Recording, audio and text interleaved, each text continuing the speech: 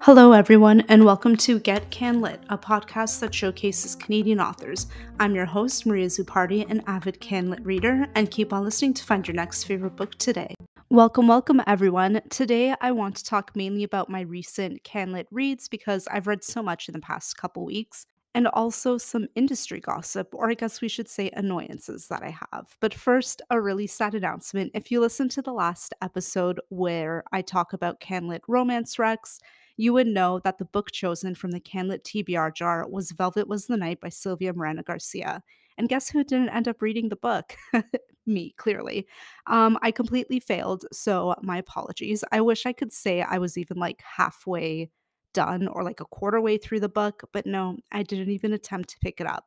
So, for this episode, I won't choose a book from the TBR jar just because I'm really determined to read everything that comes out of that jar. So I want to read Velvet Was the Night for the next episode. And I will try my very hardest. I will do it this time, I promise.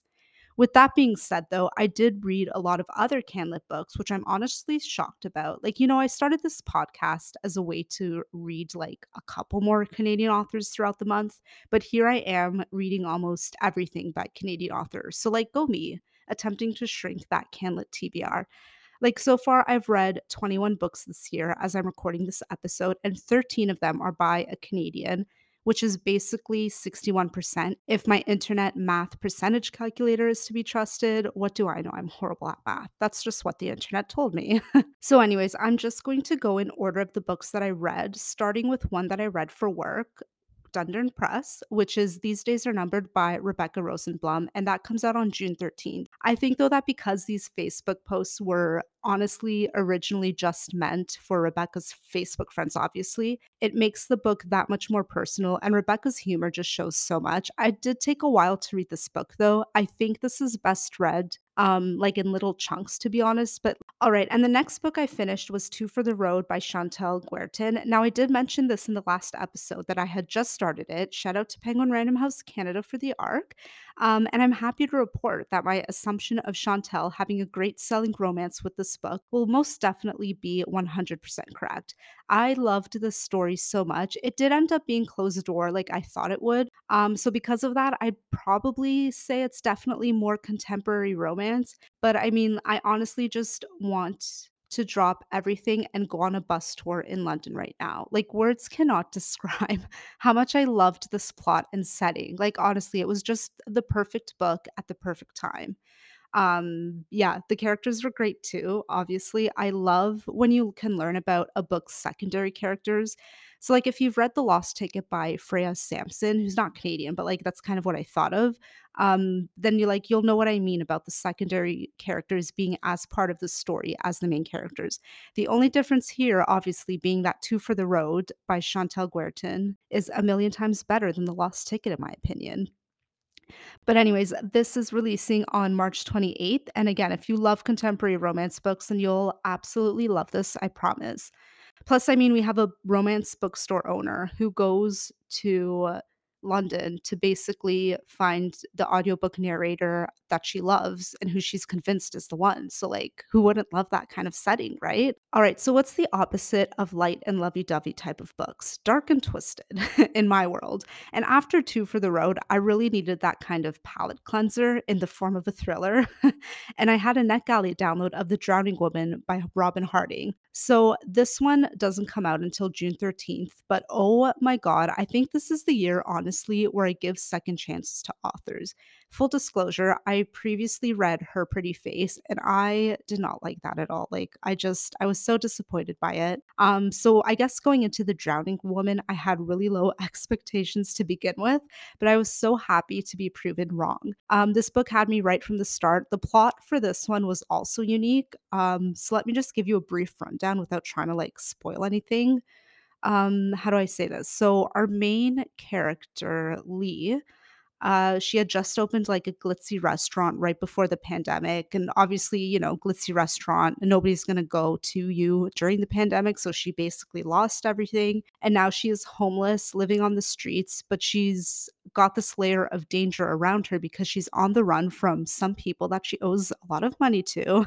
So her life is a little dangerous right now, but she's still trying to get back on her feet. And obviously, that's easier said than done.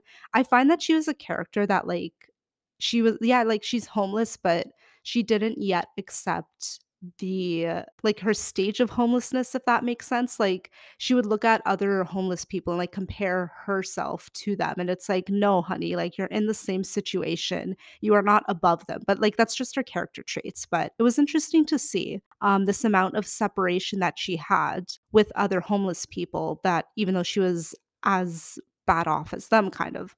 Anyways, that was a sidebar. So, okay, she's homeless and then she finds a secluded rich area to kind of park her car at night and sleep there because she was in a situation and she just feels unsafe in the city. But then one early morning, like I don't know, it's probably like 5, 6 o'clock. She sees this other woman. We later learn her name is Hazel.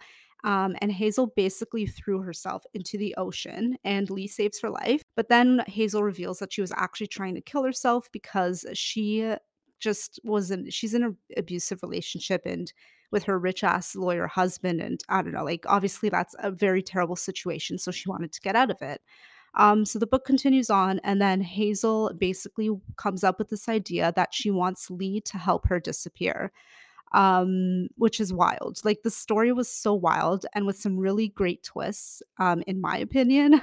The book also switches perspectives between Lee and Hazel, which I thought was cool because it's not like an alternating chapter like with Lee and then Hazel. Like we get a whole chunk of Lee and then a whole chunk of Hazel, and then it goes back to Lee and then Hazel.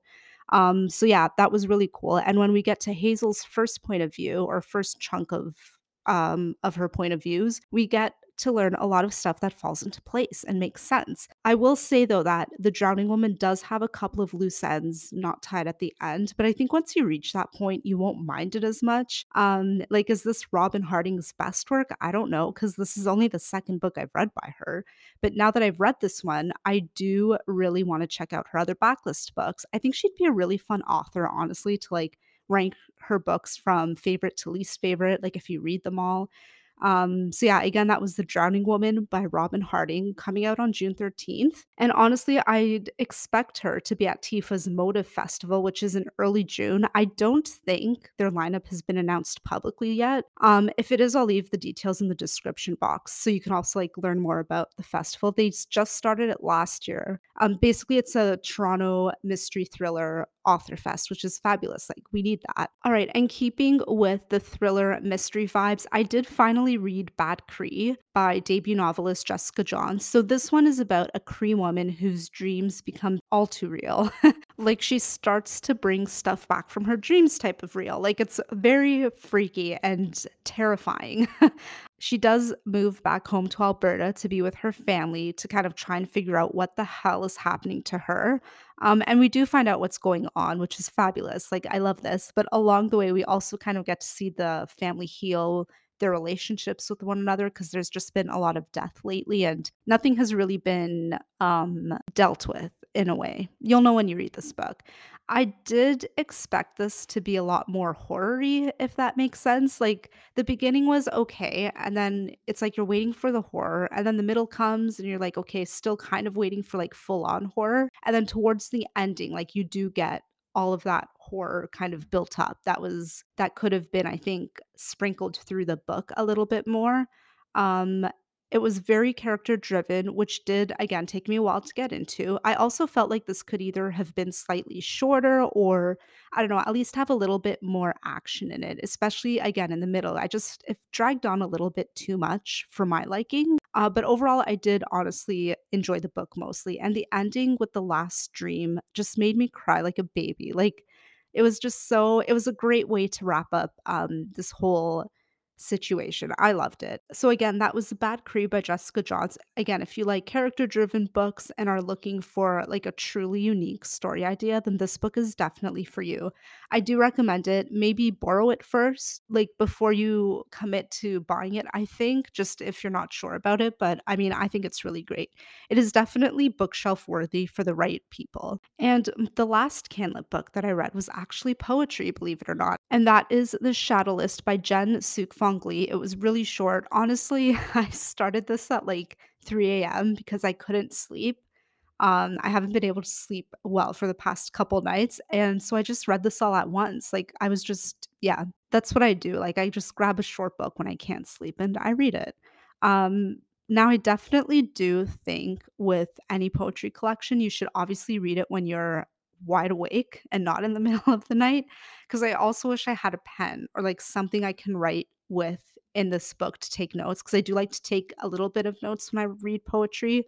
But here we are. That's just what happened. It just happens like this sometimes. I really liked the language in these poems. Definitely a very personal collection that I think would honestly work best if you read it in little chunks.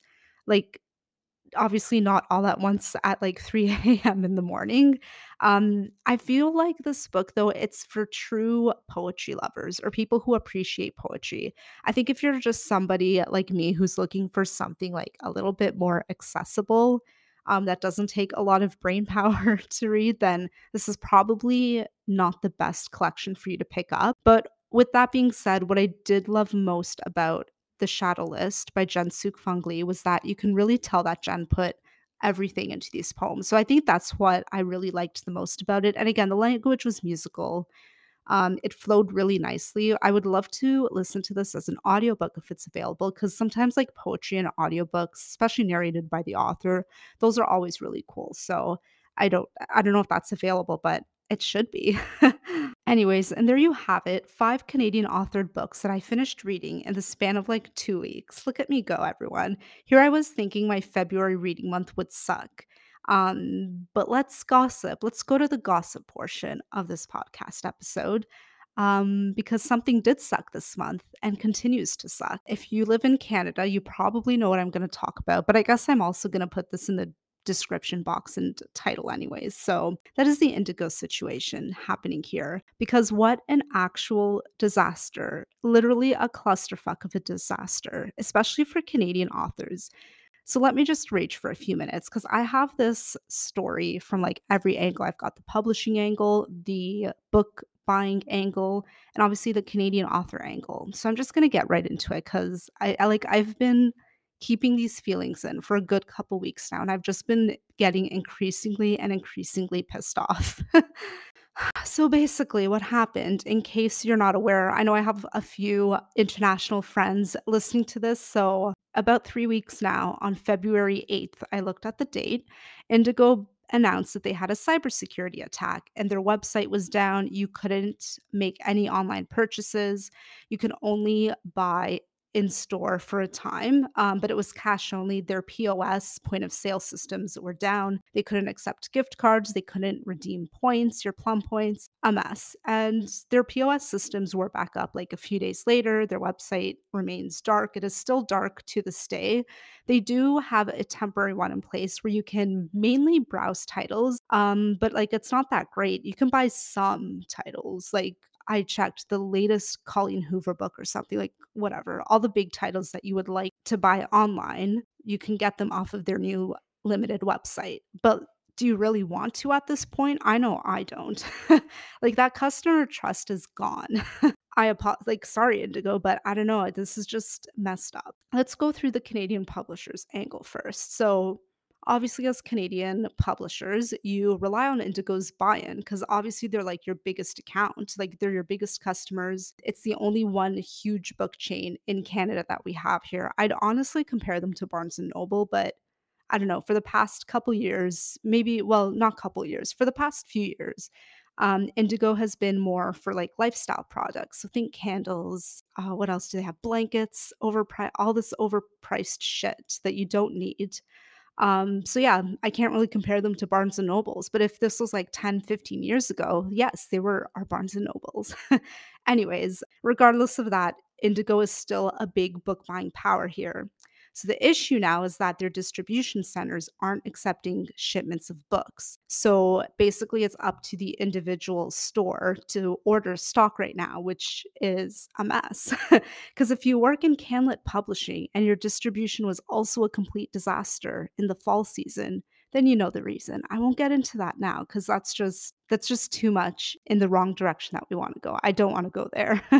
But yeah, like this is just detrimental to publishers being able to make a sale that they were obviously, like little Canadian presses, like, they're not gonna obviously make, like, hundreds of thousands of dollars off of Indigo, with their online site being limited, but, I mean, it's not good either for sales. It costs money to print these books and have them sitting in a warehouse, and if they're not moving, as little even if they do move a couple copies, whatever, it doesn't matter, it's still sales you're missing out on. So that's the state of Indigo for Canadian publishers right now. Let's move on to the authors, because this is depressing as fuck. Because distribution is a mess to Indigo, it depends on the individual stores and what people obviously want the store to stock, which is fine. But for authors, like first time authors depend on good sales or, as good as Canadian sales can get for their first book. So that way, when they're ready with their second book, they can get a better contract. It could mean a difference. You never know between like, moving from a small company to up to like a big five, or even like if you're publishing with a really small Canadian press, like a slightly larger Canadian independently owned press might not take you because of your sales. Like this is just it's just going into too much. It's just affecting too many people and too many things. But on the flip side, let's say you're a semi-known author and let's say it's your second or third book and you do have that big 5 company contract. They might not because your sales are totally shit now thanks to Indigo, they might not renew a contract or they might pass on your next manuscript and then you have to either go down to like an independent company, which that might not be ideal for the type of book because it's a good it'll be a good seller kind of thing. Yeah, so they might not accept your new manuscript because of the recent sales, which is like Dutch again, it affects too many people, like just repeated myself a million times. So yeah, that's basically where we are in terms of the impact of getting books into the hands of Canadian readers. Of course, now because I love supporting my local indie bookstores, Book City and Queen Books, now is a fabulous time to support them or any of your local bookstores. I know a lot of them do ship like Canada wide, so like McNally Robinson in Winnipeg, I guess. I know they have a couple locations there, but they do ship Canada wide, and so many other indie bookstores will do that also.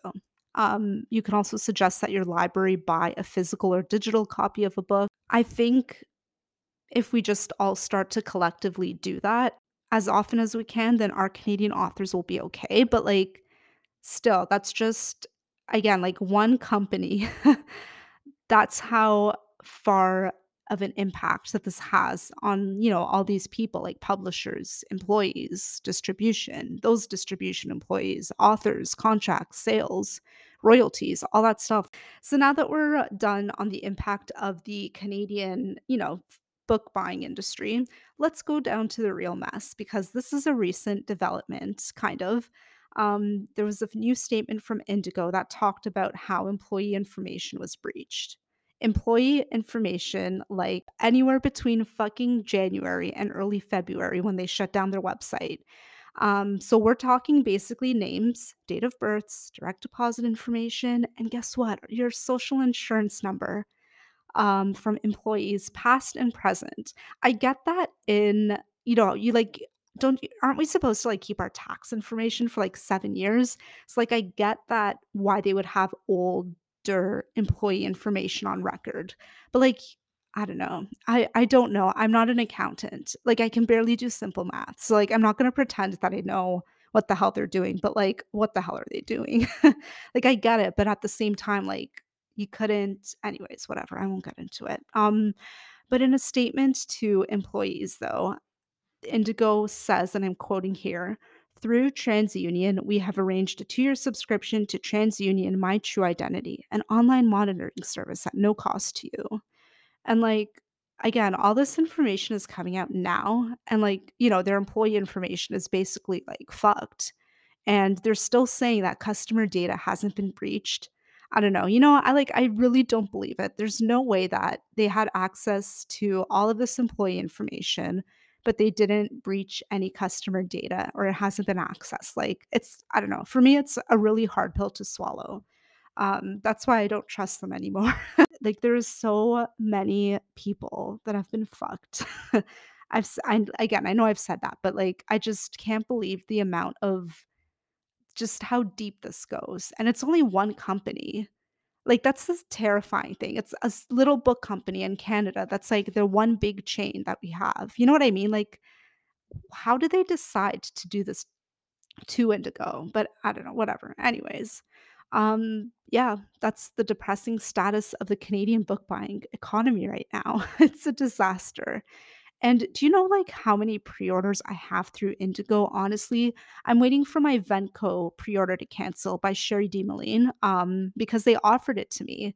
Like, they said, "Hey, your pre-order, we have no idea when it'll ship out, so you can, email us back. We will, I guess, put you on a list, and whenever their online systems are back, and then they'll cancel it. If it doesn't end up getting canceled, or if they can't cancel at that point, I can always return the book in store, which is fine." So yeah, I just went in store to buy it because like they offered that to me, but I have other pre-orders, so it's like, what's gonna happen? Like I know I have The Fake by Zoe Whittall pre-ordered. I don't know when that book comes out, but like I had so many Indigo gift cards for Christmas. Like I just pre-ordered a shit ton of Canlit books, and now I don't know. I don't know what's gonna happen. Their customer service team is great though.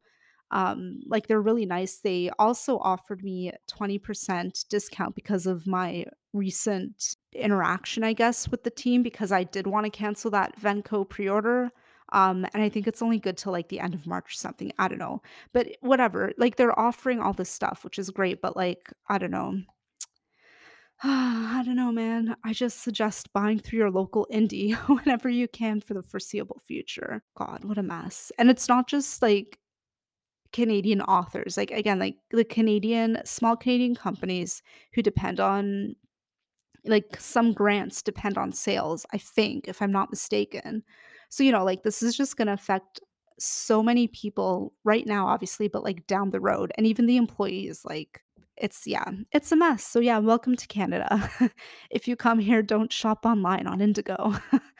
All right, everyone, that's a wrap for me today. I hope you enjoyed the gossip portion, and I hope you check out the books that I've recommended above. And yeah, I will see you for my next episode. And maybe if there's a future update on the Indigo situation, I'll talk about that next time. I don't know, but we shall see. Happy reading, and I hope you found. Thanks for listening to the Get Canlit podcast, a show that's all about what Canadian authors you need to read next. Don't forget to rate, review, and follow on your favorite platform, and watch out for new episodes every other Tuesday. You can find me on social media at Get Canlit Podcast on Instagram and Facebook, and at Get Canlit Pod on Twitter. Thank you, and I'll see you next time.